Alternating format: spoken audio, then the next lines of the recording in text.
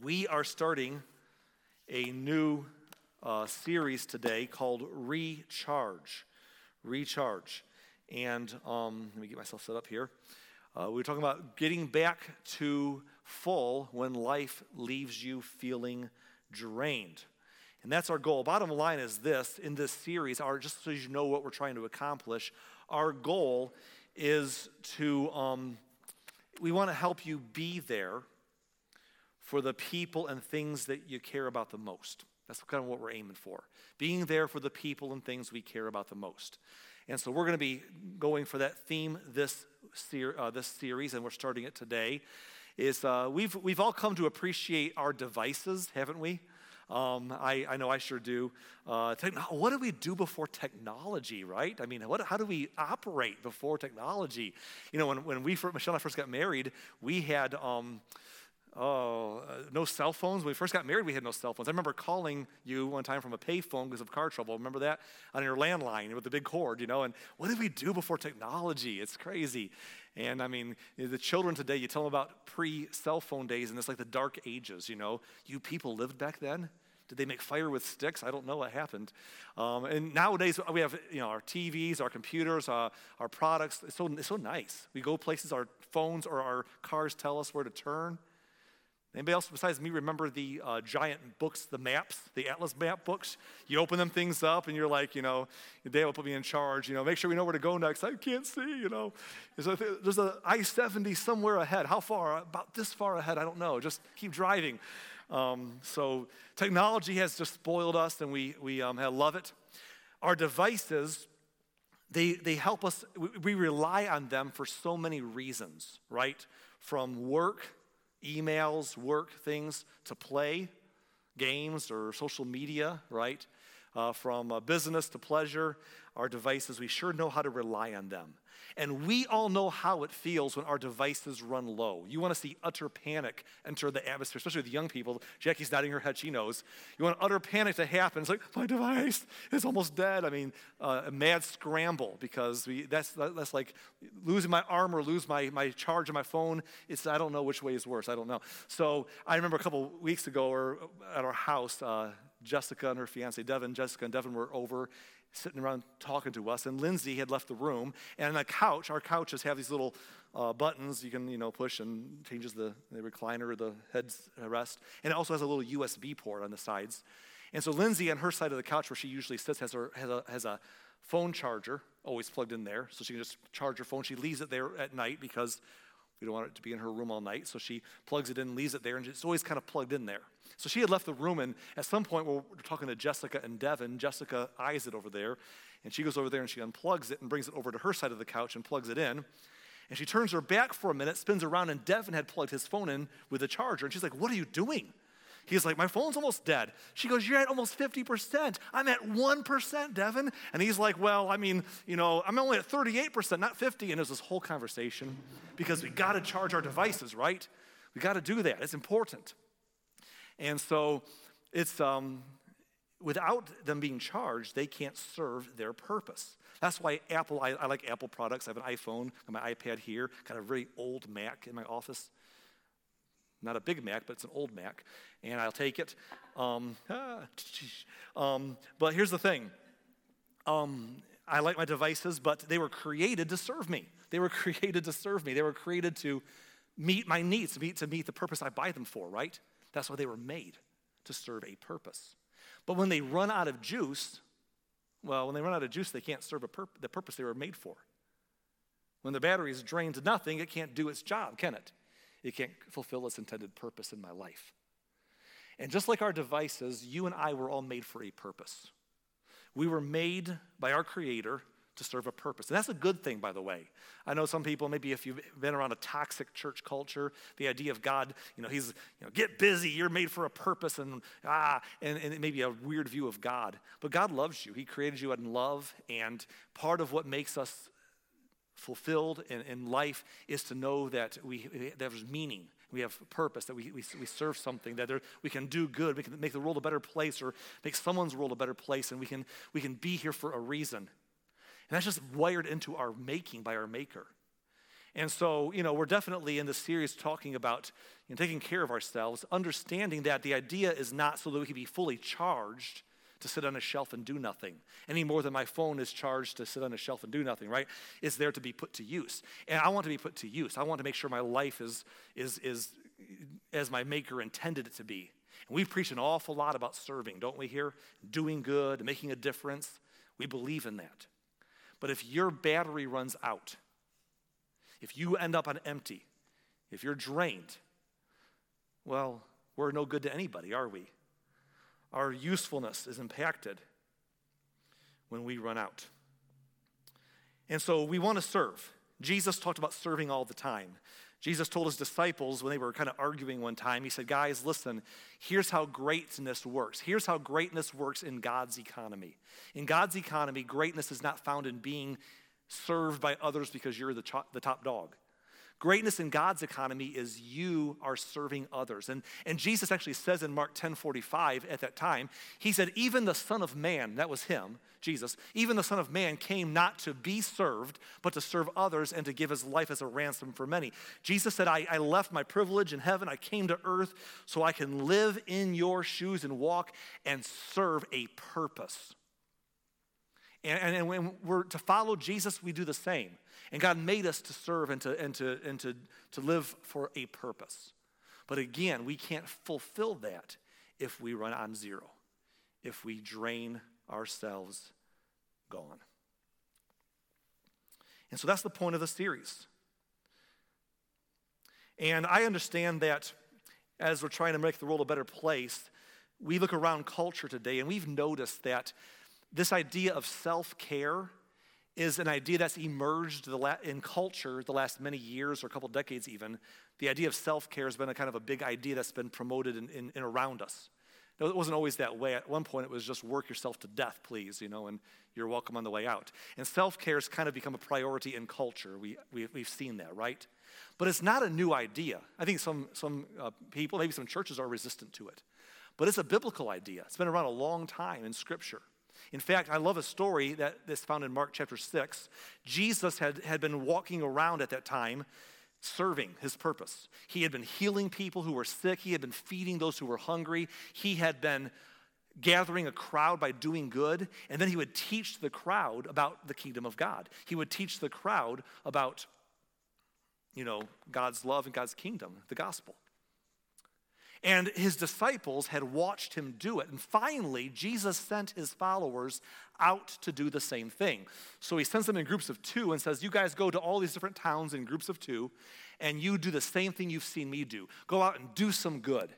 And then teach people about God's love and God's kingdom, and come back and tell me the good news. And he sends the disciples, or the apostles, the word apostle means the sent ones. He sends the apostles out to do this work that they've watched him doing. And we pick up the story in Mark chapter 6 and verse 30. It says, the apostles returned to Jesus from their ministry tour and told him all that they had done and taught. They're like, Jesus, it's been great. We've been out there getting busy, and we've seen some changes take place. We helped some people. It's been awesome. Look what Jesus says next in verse 31. Then Jesus said, let's go off by ourselves to a quiet place and rest a while. But Jesus, you'll understand, we're doing some good, man. We got towns, and there's more we can do, and it's been fun, and this is spiritual. And Jesus says, I know. I told you to do that. But now, let's go off by ourselves, find a quiet place, and let's rest a while. Why? It says that he said this because there were so many people coming and going that Jesus and his apostles didn't even have time to eat. He's like, guys, you got to recharge yourself here. Otherwise, you can't do all the good you're trying to do. And so in this series, I'm taking an assumption that I'm talking to a room full of people that we're trying to serve others and live for something bigger than ourselves. That we get the big Bible idea of living for the purpose God created us for. We get the idea of serving. We understand that. I'm assuming that we're not talking about taking care of ourselves for the sake of ourselves, because when we live selfish lives, it always ends up miserable. Because at some point when you do everything for yourself and you're still not happy, you're like, why am I not happy? and there's just no more places to turn for answers. But when we find purpose in serving, I'm assuming we understand that. Whether it's our spouse, our children, our parents, our neighbors, our job, our employees, our employer, our community, our charity work, the people we minister to, in whatever we're doing. And so we get this. And I'm assuming that we want to serve, but I want you to stay charged. I want you to stay on top, and I want you to be able to continue to be there, because if you get drained, well, you're not going to do anybody any good. So, we're going to discuss in the next few weeks some different areas of recharging, including recharging physically, recharging mentally, recharging spiritually, relationally, and emotionally. These are some things that we're going to address in the next few weeks. And all of these are so important, and I realize that as we go through some of them, there may be some that you're going to be like, oh man, that's exactly what I need right now. And maybe another one where you're like, that's not that important to me right now. But what I want to say to you is this is important. All of these are equally important whether you feel them or not. And here's why. Because all of these interrelate to each other. When you're physically unhealthy, it can affect your mental state. You know what I'm talking about? When you're physically uncomfortable or something's wrong physically, it can affect your mental state, right?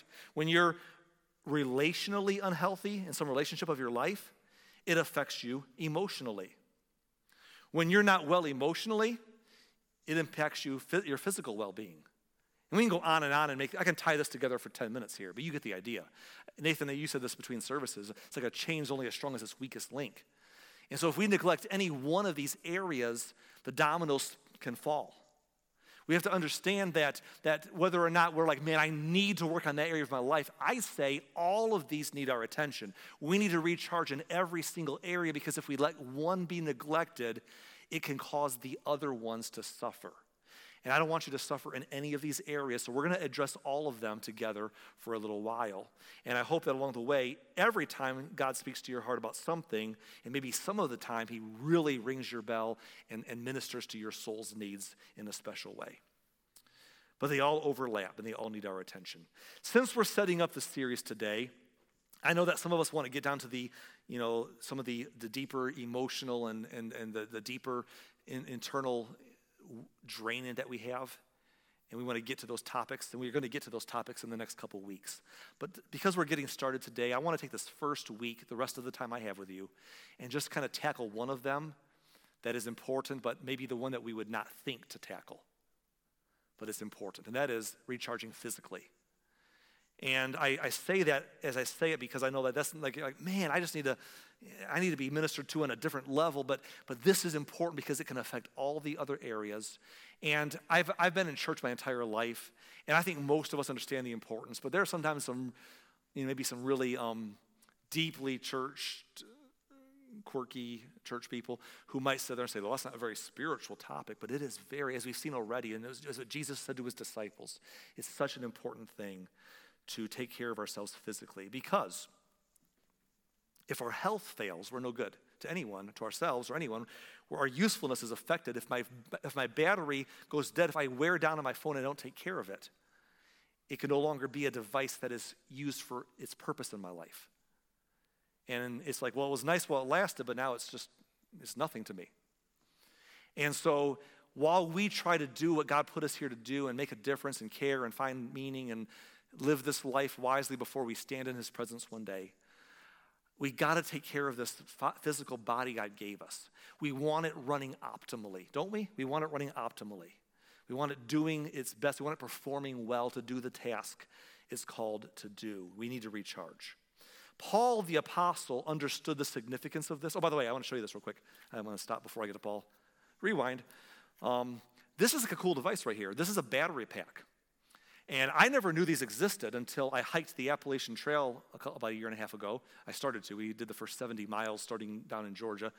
And that was wild. And I really appreciate this because what this is like, if it's charged, like it's supposed to be, once you charge it, it holds several different charges so that if you're someplace with your phone and you can't plug your phone into a wall, to recharge it when it goes dead. You can plug it into a recharging pack, and this is like several recharge worths before it goes dead and needs to be recharged itself. That's very handy. I don't know if you have this or not, but boy, it was nice in the mountains because when you're hiking and there's no place to go, and it's funny, you got to decide what you're going to carry in your backpack, and you got 35 plus pounds in your backpack, you got food, and you're deciding what am I going to, you start counting ounces at some point in your backpack because you want to make sure you can go the distance. But I found room for a battery pack because I want to listen to my podcast or maybe my Apple Music or something along the way, or find a spot on a mountain to call home and check on my family. So, we're with, Michelle's dad and brothers, and we're all out there together, but it was nice to have battery. So if you can't get to a device, a wall to plug into, one of these comes in handy to recharge, and we want you to recharge. We want you to stay fully charged. We want you to be working optimally in every area, and today I want to talk about the physical side of taking care of your body so it's working well for the purpose it was made to do. Paul the apostle understood the importance of this. If you read Paul's writings in the New Testament, Paul talks an awful lot about sports, which I like because I like sports. I like Paul for a lot of reasons, but Paul likes sports, I guess. I like that. And Paul seemed to like, there was Olympics in those days. The Greek Empire was before the Roman Empire, and they kind of set up the Greek Olympics, and they were still around and very popular. And so Paul talked a lot about sports. I always wonder, was Paul an athlete himself and enjoyed sports from being an athlete, or was Paul the guy who liked to watch sports on his TV eating a bag of potato chips? I don't know, but anyhow, but he liked sports and talked a lot about them. Here's one passage I want to show you in 1 Corinthians chapter 9, verse 24. Paul writes these words, "Don't you realize that in a race, everyone runs, but only one person gets the prize? So run to win." And we understand the idea of this in sports competitions of whatever style. He's referring to a race. He uses other analogies elsewhere, boxing and such. But in sports, we know this. Like March Madness just ended about a month or so ago, right? And in almost 2 months ago, a month and a half ago. And in March Madness, 64 teams make it to that round. And by the time they got to the Final Four, there were 2 of those 4 teams that I was cheering for still to win it all. I won't say which 2 because sports are rivalries and all that good stuff. But there was 2 I liked. And I'm like, man, only one of them can win it all. And neither one actually did, to be honest, though. But I was, because in the end, only one team gets the championship. Only one team gets the trophy, right? Only one team hoists the Lombardi after the Super Bowl. So the Rams last year won the Super Bowl. They get the Lombardi. And here's the thing. Everyone competes, but that's what they're competing for. They're competing to win. And Paul says this in verse 25. He says, all athletes are disciplined in their training. In other words, all athletes understand the importance of taking care of their physical well-being through the rest they get, the food they eat, the exercise they do. They're disciplined in their training, and they do it to win a prize that will fade away, but we do it for an eternal prize, and that's a very important statement. What Paul is saying is, as much as he loves sports, as much as I love sports, when you run that race and you win, you know what you get? You get a trophy or a medal or a ribbon, and you put it on a shelf somewhere. And it doesn't matter next year. No one sits there and says next season, well, who cares if we win this year? We won last year. It's already pushed. You move beyond it. You might occasionally look back with fond memory. But as time goes on, it collects dust. As time goes on, the achievements get forgotten. They kind of fade away. And eventually, we throw them away, or our kids do when we're gone. And Paul said, look, people will train their bodies and take care of themselves and be in optimal condition for a prize that they're going to move on past afterwards. But, he said, we have something better than that to live for. We have eternity to keep in mind. We have causes and good that we can do that makes an impact in this world on a much bigger scale. And for all eternity, we can serve the Lord. We can lay up treasure in heaven. We have better things to do. And so I don't just, if a person's going to be that disciplined for a prize that they soon forget about, let's be caring for ourselves because we have something bigger to aim our lives after. Verse 26, he says, so I run with purpose in every step.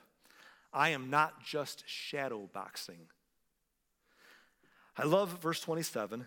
He says, I discipline my body like an athlete. Notice Paul talks an awful lot about spiritual stuff, but he says in this case, I discipline my body like an athlete. Interesting wording. I discipline my body like an athlete, training it to do what it should. Otherwise, I fear that after preaching to others, I myself might be disqualified. In other words, Paul said, well, I've aimed my life to make the world a better place and to do a spiritual work. If I don't care for this other chain link, this physical side of myself, if I'm not careful while I'm busy doing all the other important things, helping other people finish their race and do their purpose, I might find myself sidelined.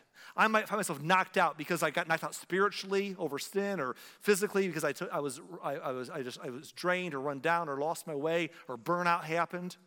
I don't want to find myself trying to help other people run their race, and along the way I fall to the sidelines and I can't do it anymore because I didn't take care of my priorities, spiritually, physically, whatever they may be. Paul said, I got to make sure that while I'm caring for others, I'm making sure I'm taking care of myself.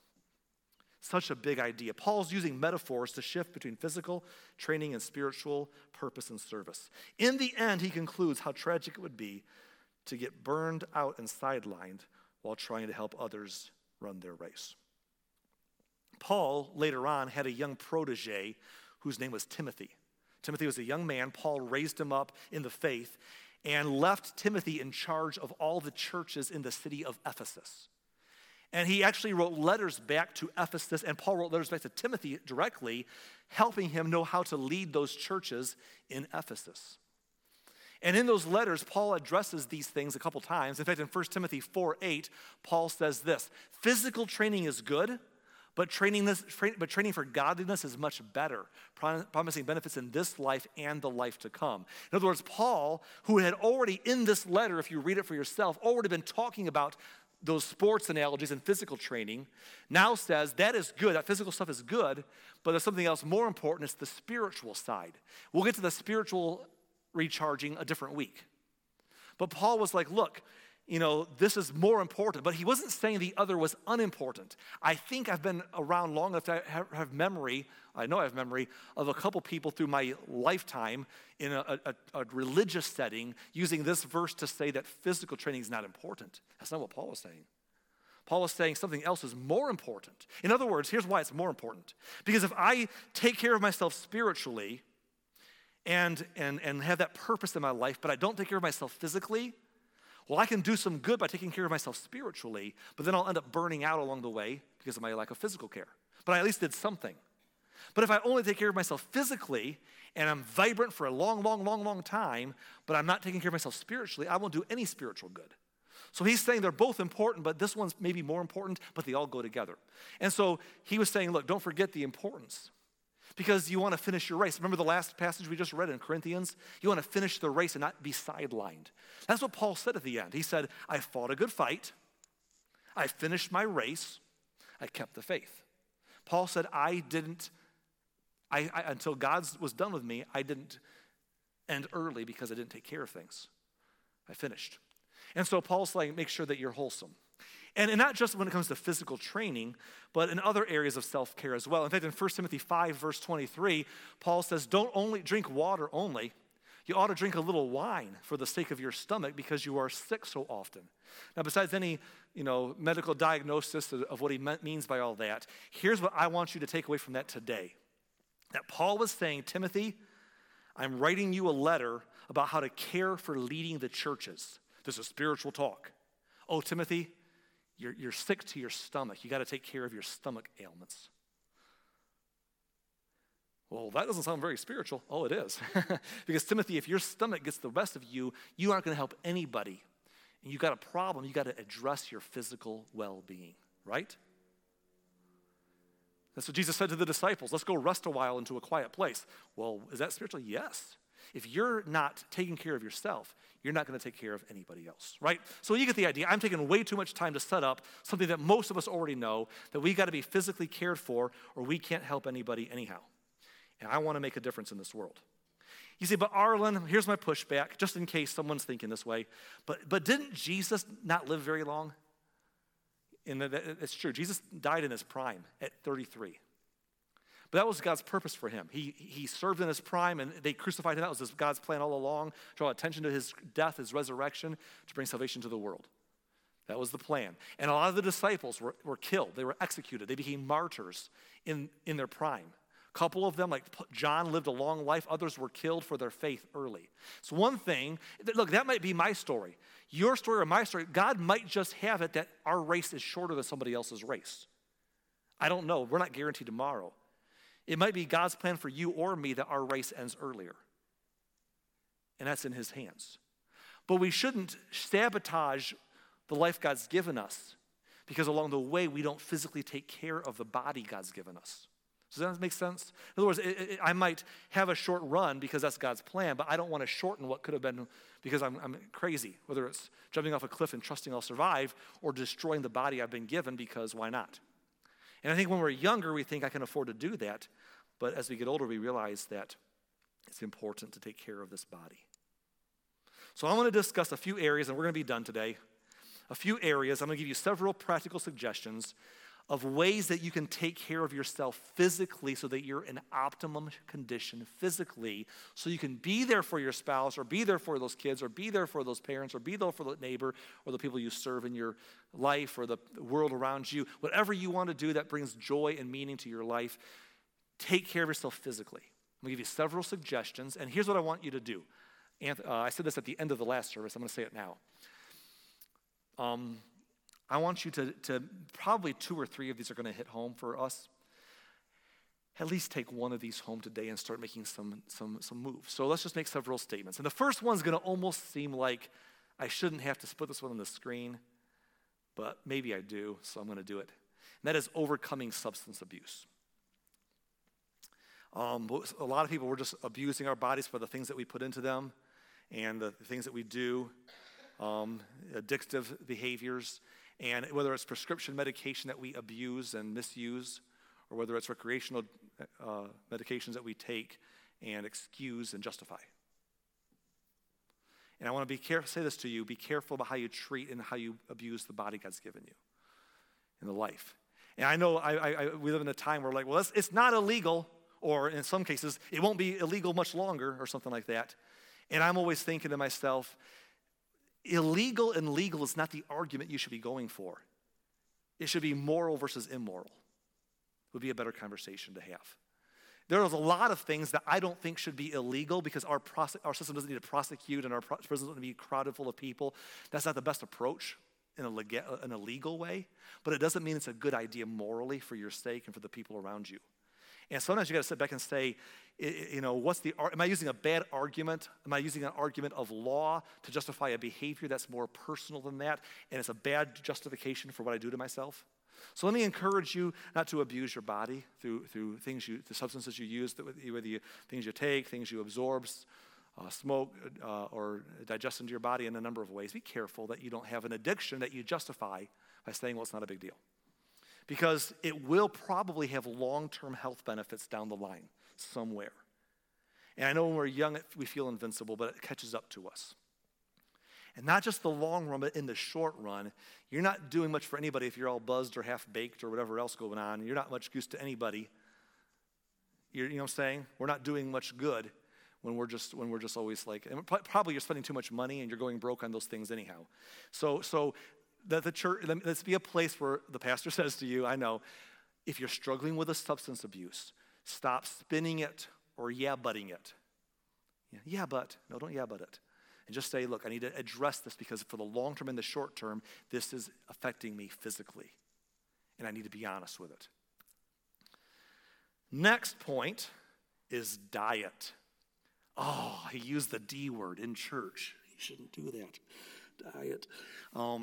And that's another way. This is the more acceptable way that most of us abuse our bodies, right? And by the way, I'm going to go back to the substance abuse for just a minute here while I'm talking about it. I know sometimes people with substance abuse issues will say, well, you're putting bad things, you eat unhealthy, so you're bad, that's worse for your body or whatever. That's bad too, as an excuse for their substance abuse. And I want to say this to you. That may be true. But you think about this for a second here. It's a very bad argument for your behavior if the best argument you have for it is, well, you're doing something harmful too. You know, if that's your argument is, well, you're doing something bad for yourself too, so therefore, that's not really a good argument. Does that make sense? That's just like saying, well, I can destroy myself different ways than you can. I mean, that doesn't work. So be honest with yourselves, put the excuses aside and say, am I taking care of the body God's given me? That's important. But diet. And I don't just mean like a starvation diet and all that nonsense. Look, that's not what I mean. I mean, look, I'm not preaching to anybody here, but this is meant to be an encouraging series. And the first week, I'm talking about the physical stuff. So like, oh man, that's not what I was coming to this for. I get it, but we have to start somewhere. And I'm preaching to me right now. Can you still see me in the camera? I'm preaching to me right now, okay?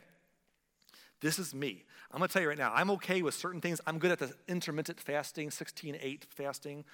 I'm good in the early part of my day, but I'm going to confess to you, when nighttime comes and the work day is done and I'm tired and there's something to watch or something to do, oh man, if there's nothing junky to eat around, I'm probably griping about it, but at least I probably won't get it. I'll just moan.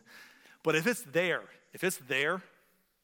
I'm like, I couldn't help myself. It was in the house. So that's why I'm pretty easy on people with addiction problems, because I'm not easy. We ought to do better. But I understand what it's like to sit there and say, I couldn't stop myself. And so I need help, okay? Michelle's better at this kind of stuff. I need a rigid discipline plan. Someone like, this is exactly what you're going to eat and when, because I'm very bad at this. So I'm preaching to me. But here's the thing, our diet, and look, I got bad genetic markers. My dad's type 2 diabetic. My dad had quadruple bypass surgery and 100% carotid artery, or 99% carotid artery in his 50s that had to be dealt with. And I'm 48 now, so I understand the challenges I face. And so this is important for me and for you, because here's the thing. Our health can take years off of our life. Or it can affect the quality of our short-term health. If I'm physically abusing my body with my eating habits, I'm not operating any day at my best. I'm not giving my best to anything I'm called to do. I didn't make it to that thing today because I just was so run down. I didn't do this. I had to check out early for that. I couldn't do as much because I'm not taking care of myself. So short-term and long-term, quantity and quality of life in the short run is affected by how we take care of our bodies. Moving on quickly, right? Moving on, sleep. Sleep. Now this is like, all right, I like this one. I'm asleep right now in church, not drink church, people, not drink church, come on. But no, here's the thing, sleep is important. This is a very big idea. This is not Arlen's opinion. This is not some old wives' tale. Did you know that scientific studies have been done for a long time now? In-depth studies with lots of participants have done over many, many years by many different groups of people. And consistently, the consensus has been that our bodies operate the best way they should for the long term and the short term when our bodies get 8 hours of sleep a day. The markers, and this has been studied over and over again, people sleeping 8 hours a day versus those who sleep 7 hours a day or less significantly perform better and have significant long-term health benefits. Now, you can oversleep. If you sleep 9 or 10 hours a day, you could have negative benefits from too much sleep. But undersleeping is the biggest problem, and we are all part of it. It's not just because we're working too hard either.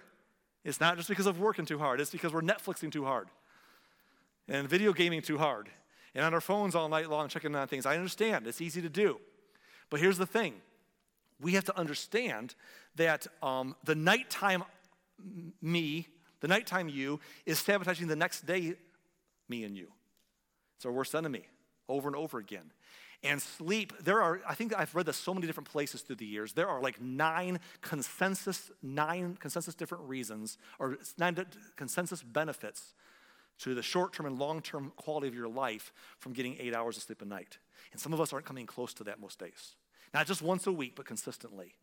So it might just be turning in earlier or doing something, but we gotta sleep.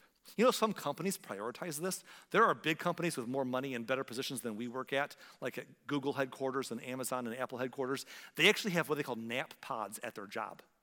Think about this. They basically, in their white-collar level jobs with money apparently, they say to their employees, we don't hire you to do a certain number of hours per day. They say we hire you to get a certain amount of work done, do a certain job. So if it takes you longer than that, oh well. If it takes you less than that, good for you, but just get the work done. And so if people go to work and they're struggling, they're like, go to the room and get in the nap pods and and rest as long as you need to. We don't care. Why? Because they're saying your quality of work is affected by your amount of sleep. Now, most of us at our jobs aren't giving us, they're not giving you nap pods, are they? Back there in the back, I didn't think so. They're not helping us out, right? Vito's is installing a nap pod any day now, I think. No, they're not, okay. Most of us, we don't get that benefit, right? But here's the thing. We work 40 to 50 hours a week, and we have 168 hours in the week. So at some point in the rest of those 110, 120 plus hours, get the sleep you need, because the rest of your life will be better if your body is rested in the short term and the long term. Next is exercise. Now, when I was young, exercise when I was young was something I could do. I didn't exercise. I didn't have to eat right. I was fine. And then I got a little older, and I realized I have to exercise a lot more if I want to eat the way I eat. And then I got older and realized it's all losing battle. I got to do both anyhow. And I understand that. But here's the thing. Diet and exercise serve different purposes in our life. They serve different parts of our health to be a whole person. And exercise is important in our life to help us with our genetic markers. And so whatever that looks like to you, strength training, cardiovascular, keeping our body muscles strong as we get older. So here's a story for you. There's a man who used to be in our church named Rollin Ring. Most of you don't know Rollin. You know him, Nathan. Rollin was a deacon when I first became pastor at Lighthouse. And he's almost 88 years old right now. 88 years old. And he lives in South Carolina now with his kids. I talked to him, 88 years old. He's still sharp as ever, sings beautifully still. Rollin, when he was in his mid-70s, his doctor started to tell him every single day in his mid-70s to start doing 10 squats a day. I think it was 2 times a day, 10 squats, but use a chair to hold on to just do squats every day. And just to keep his legs strong so they wouldn't deteriorate at that stage of his life and shorten his ability to get around. And he did it. He started cutting out sugar from his life. He's in great shape in his upper 80s now, and I'm glad for him. But just taking care of your muscle tone and your muscle well-being. Or exercise, running. I hate running. Steve, I told you I was going to point you out here. You love to run. You run. You convict me. Every time I see you do it, I'm convicted, and I'm challenged by it. I hate it. I don't like to run. If you ever see me running, if you're ever somewhere and you see me running, you probably should run and catch up with me because something's coming. That's why I'm running, okay? Just join in. Ask questions later. I'm just going to try to outrun you because the best way to survive is to outrun you, right? But here's the thing. I don't like it. I should. I need to do it. But if you aren't an Olympian, you're not going to be Mr. or Miss Universe, at the very least do something. If nothing else, take a walk. Now, this is kind of a running joke in my office, in my team here. You know this. Some of you know this. This is a running joke. Here's Arlen talking about taking a walk again. It's like a broken record with me, right? Take a walk. Take a walk. Well, I believe in it. If you're ever with me, when I'm preaching, what am I doing? I'm taking a walk up here all the time. Like, I won't stand still. If I'm on the phone with you, if you ever talk to me on the phone and you want to picture what I'm doing, I'm walking, I promise you. I like to take walks with Michelle, a few miles a day, most days of the week, even longer, in rougher terrain at forest preserves from Goodnow over to near your house, Ruth, over there in the Arboretum. We like to walk wherever we can and get some miles under our feet because walking's good. When I'm praying, I like to walk when I pray. So this is my shtick, and so you're going to roll your eyes after a while. But take a walk. There was a man that we knew years ago in ministry who got diagnosed with brain tumors, and they told him there's nothing they could do to treat them, and it was going to get him. But besides the treatments they were giving him to try to slow it down, they told him if you would take some walks, it might give you some more time. And he began to walk several miles a day from that point on, and he actually outlived his expectancy by years. Now, this is not medical advice. Go to the doctor, do what they say, but walking is so good. In fact, my mom used to clean houses for a living when she was, my dad was pastoring, and she was cleaning houses on the side, and she cleaned for a man for a while named Clayton Klein. He wrote a book. You should look up his book, by the way. Clayton Klein. He died in his mid-90s, but Clayton, he began to walk a lot, and by the time he was retired, he had started a tradition of walking the entire state of Michigan. He would start in the Upper Peninsula and walk all the way down through the state of Michigan. That's not quite Texas, right? But it was still a pretty big state when you go the long ways. He was walking the state, and he would stop at a person's house. He got well known for it, so people would put him up. He would stop at a motel. He would eat. But over a course of a month or however long it took him, every year he'd walk the state of Michigan long ways. And he did this until his mid-80s when he twisted his ankle one time and he couldn't finish, and he never walked that far again. But even after that, he walked locally a lot until he was like 92 or 93 years of age. And at some point, he couldn't do it anymore, and he died a couple years later. But he always inspired me with just keep your heart going, keep your body, do something, do something and be at your best. Next is this one, and this is important, medical checkups. Again, I know I'm meddling, so let me pick on myself. I am a hypocrite. I am very good at telling everybody else to go get that thing checked out and not going to get checked out. So anybody else want to confess that you're good at telling other people to get checked out, but you don't go get yourself checked out? Am I the only guilty soul in here? I'm the only one willing to admit it in here. That's what's going on, okay? Bunch of liars in this room. I'm pretty sure I'm lying next week. So here's the deal. I'm bad at this sometimes. But as we get older, it's important to do regular checkups because early detection can add years to your life. Just early detection. And I know it's important. Look, if I drop off, if I'm gone before next week or before the series is over, before next year's up, something happens to me with my genetic markers, it's because I probably didn't change my diet and I didn't get checked up. So I am preaching to me, okay? But I need to and we need to just do that as we get older. And even when you're young, we had a friend in college at age 26. He was diagnosed with prostate cancer, stage 4, died in a month. And if you're young and you got some warning signs, don't ignore them. Go figure out what's going on. You say, but it's inconvenient and it costs money. I know, but it's a whole lot worse if your body is wrecked. So by all means, do something to take care of yourself.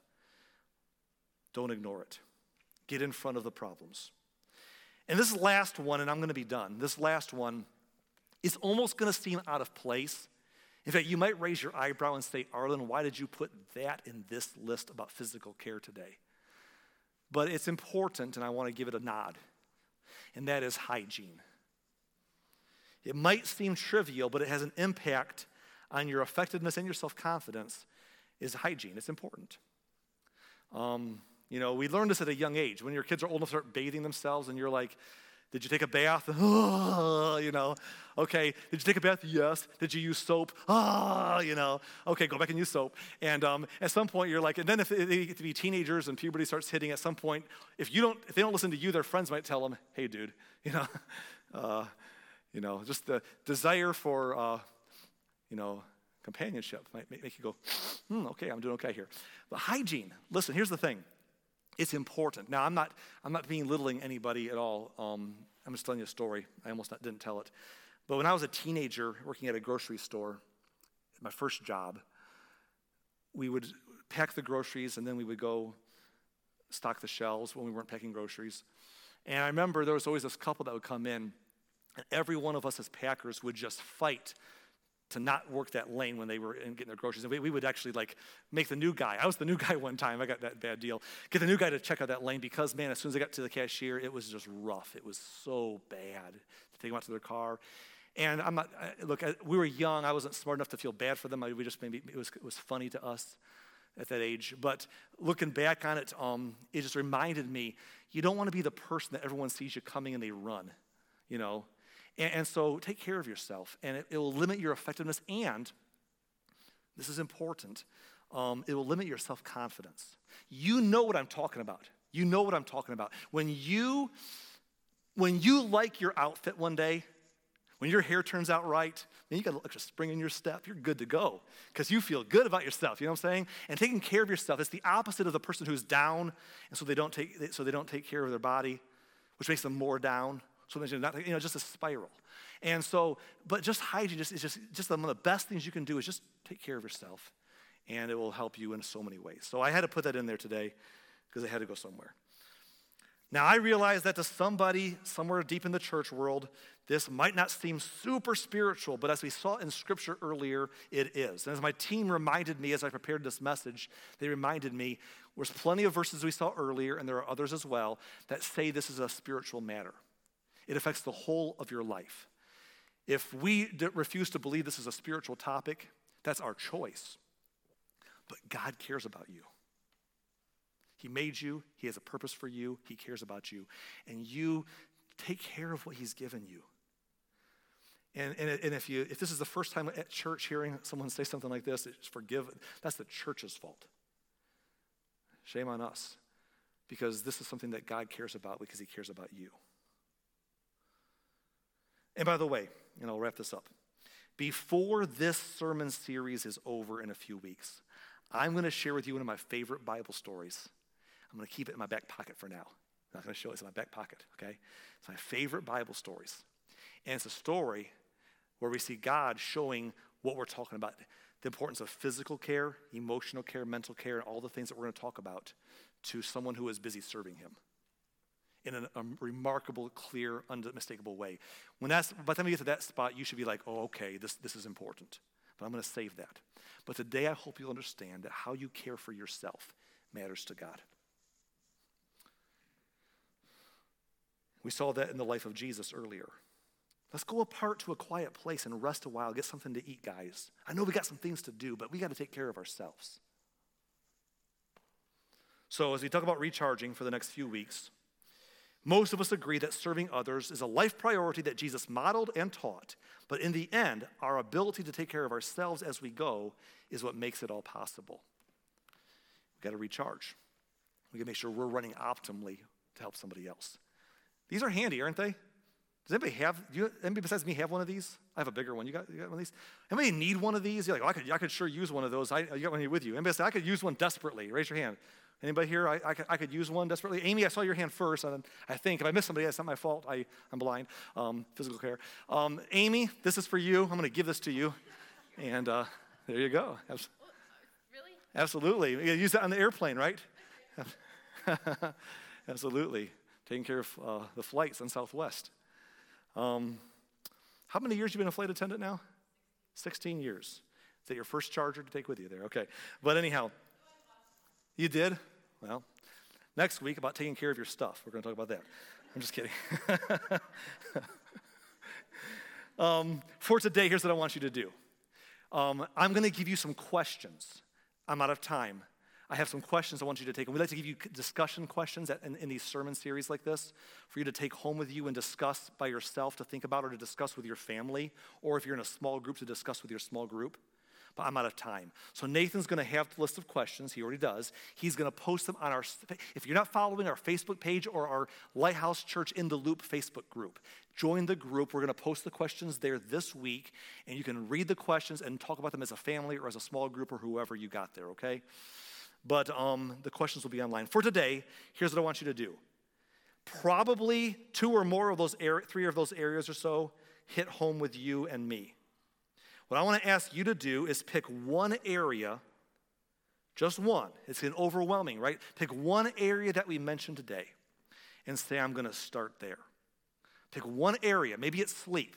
Maybe you're like, I just need to start sleeping adequately at night. I'm running myself into the ground. Nighttime me is killing next day me all the time. I need to get more sleep. I don't care what it is. Pick one area we discussed and leave here today and say, I'm going to work on that one area, get better at that, and then work on another area later on. But pick one and let God help you take care of the body and the person he's given so you can be at your best and you can serve others the way our devices serve us when they're working properly.